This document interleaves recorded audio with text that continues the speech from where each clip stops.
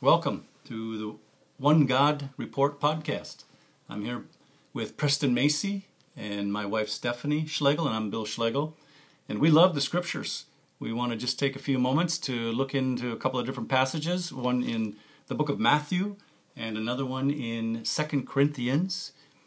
After we've come to an understanding that there is one God and his Messiah, Jesus, whom God raised from the dead, many people came to us and said, well, what about Matthew chapter 28, verse 19?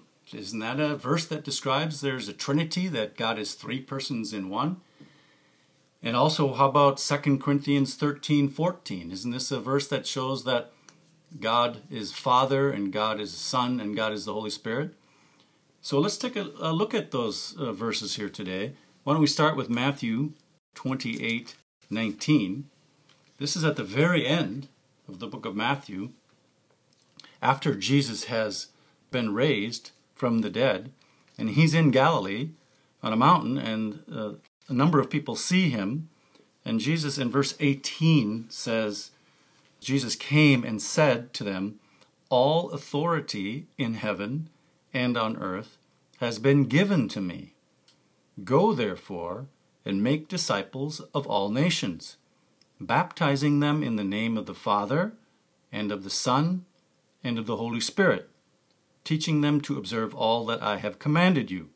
And lo, I am with you always to the close of the age." So some would point this verse out and say, hey, look, right here, here's the Father, here's the Son, and the Holy Spirit. Isn't this three persons in one God? Well, it does mention the three, the Father, the Son, the Holy Spirit. But it doesn't actually do any teaching on their relationship to each other or who each of them are. So you have to come in here with an understanding that they're all one, that they're part of a group called the Trinity.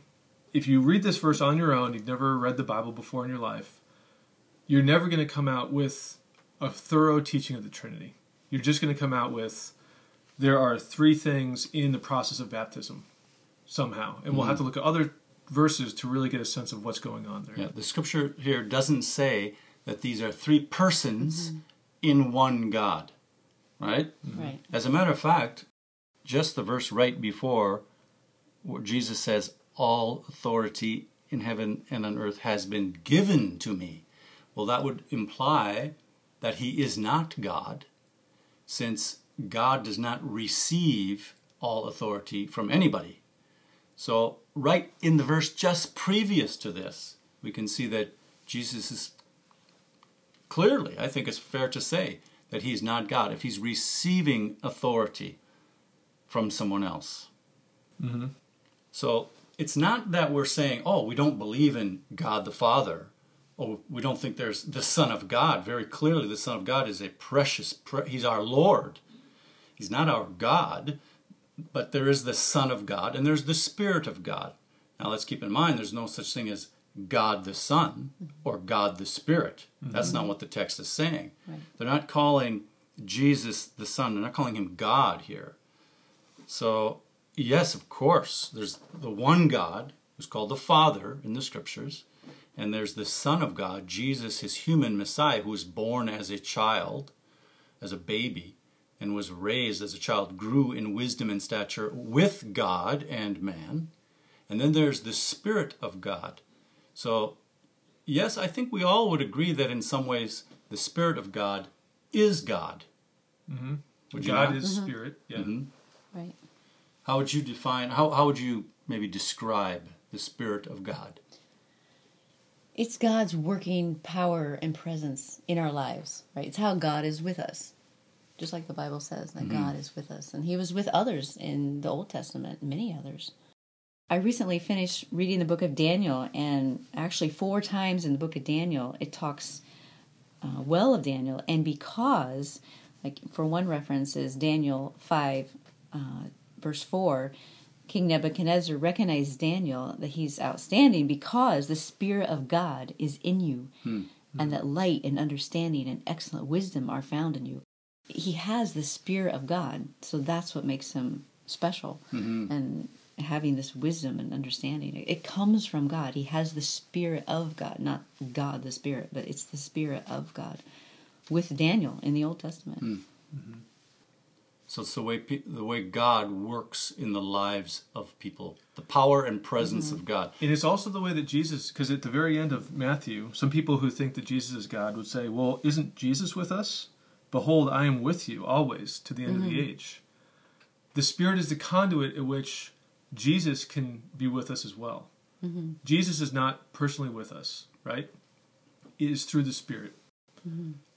Yeah. How that works, I'm not sure how that works. Yeah, and he has been raised immortal. Right? Jesus Christ has been raised immortal now. I think a couple of verses that help us understand that the Spirit of God is the power of God at work in our midst is a comparison of the description of Jesus as to how he is able to cast out demons. In Matthew 12:28, Preston, you've got that verse there, right? Yep. It says, but if it is by the Spirit of God that I cast out demons, then the kingdom of God has come upon you. Okay, so there Jesus says it's by the Spirit of God that he casts out demons. You know the kingdom of God has come upon you. Whereas in the parallel description in Luke chapter 11, verse 20, Steph, you got that? Mm-hmm. But if I cast out demons with the finger of God, surely the kingdom of God has come upon you. Okay, so there Jesus says, if I cast out demons by the finger of God. So the finger of God is the same as the Spirit of God, showing it's the power of God.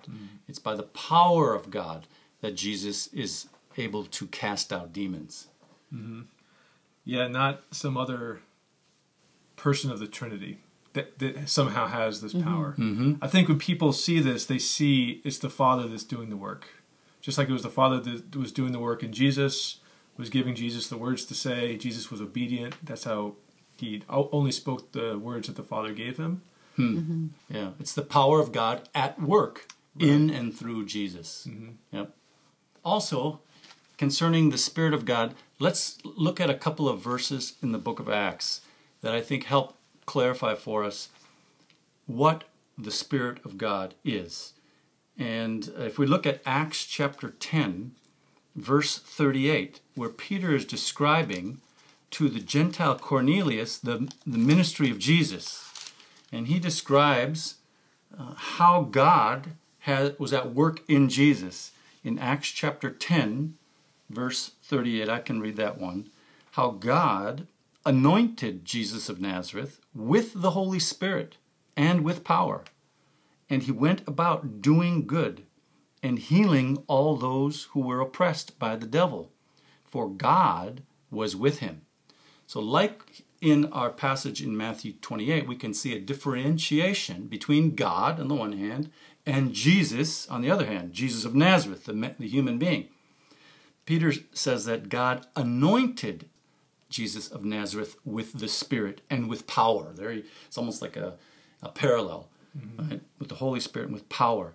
So God anointed him with his power. He enabled Jesus to do these things, to do good and to heal the oppressed.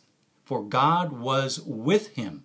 So if God was with him, that means that Jesus is not God. You know what's interesting about this too is, unlike the verse in Matthew, this does actually lay out a doctrine. You can definitely see the roles that God plays, that Jesus plays, that the Holy Spirit plays.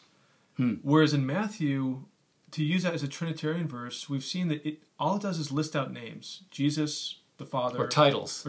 Yeah. Exactly. But here we see that, okay, Jesus of Nazareth, that whole name implies, a man born to a earthly city. How God anointed him, okay, there's a role, so God anointed him, with the Holy Spirit and power, figure of speech, basically both meaning power and purpose. And then he went around and he used his power to heal and to cast out devils. He went about doing good. I would say that this verse does lay out a doctrine which is distinct from the Trinity. Yeah, very distinct. Right. Absolutely. And look back in Acts chapter 2 at the Pentecost sermon of Peter. A couple of different verses here. Maybe we can first start by looking at verse 32 and 33. Preston, you got that? It says, this Jesus did God raise up, whereof we are all witnesses, being therefore by the right hand of God exalted, and having received of the Father the promise of the Holy Spirit, he has poured forth this which you see and hear. That's the ASV. So. Yeah. But you can see again, God is differentiated from Jesus, right? This Jesus, God raised up. Jesus, the Messiah, was dead. But this Jesus, God raised up. God was not dead. Jesus, the Messiah, was dead. God raised up this Jesus. He says, of that we're all witnesses. Therefore, being exalted to the right hand of God, if you're exalted to the right hand of God, you're not God. You're exalted. God does not need to be exalted. And he's to the right hand of God. And having received from the Father the promise of the Holy Spirit. So God the Father gave this power, gave the Spirit to Jesus Christ. He has poured out that which you see and hear. So in a sense, Jesus becomes the channel through which God the Father brings his power onto this earth. Right. Yeah. I mean, after all, that's John 14:6, right? Jesus said, I am the way and the truth and the life. No one comes to the Father but through me. Mm-hmm. It's through Jesus. Yeah. He's the channel. And another thing about that channel and the Spirit is the Spirit often is associated with the giving of life. Spirit can be breath or wind. Mm-hmm. God breathed into mankind. He became a living soul, a living being. So Jesus, you can see in other places in the New Testament, becomes the channel through which God gives life. Right? Mm-hmm. Like he breathed on them in the end of the book of John. Mm-hmm. Because Jesus became the life-giving Spirit, Paul says in another place. Mm-hmm. But it's from the Father. Jesus becomes the agent or the channel for that life. And I would say that this verse fits 32 and 33 of Acts 2. If Jesus was a man and only a man, that verse fits. Mm-hmm. But if Jesus is somehow part or 100% man and 100% God, it never says anything about Jesus going back down into his dead body, somehow being in heaven while the man Jesus was dead.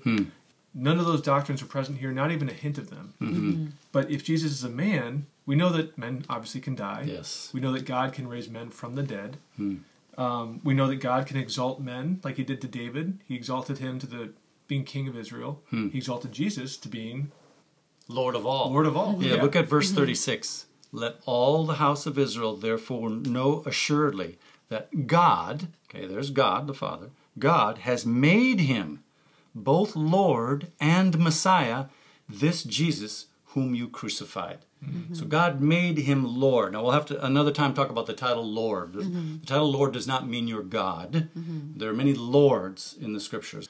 King Saul is called Lord. David is called Lord. Abraham is called Lord. There are many lords in the scripture.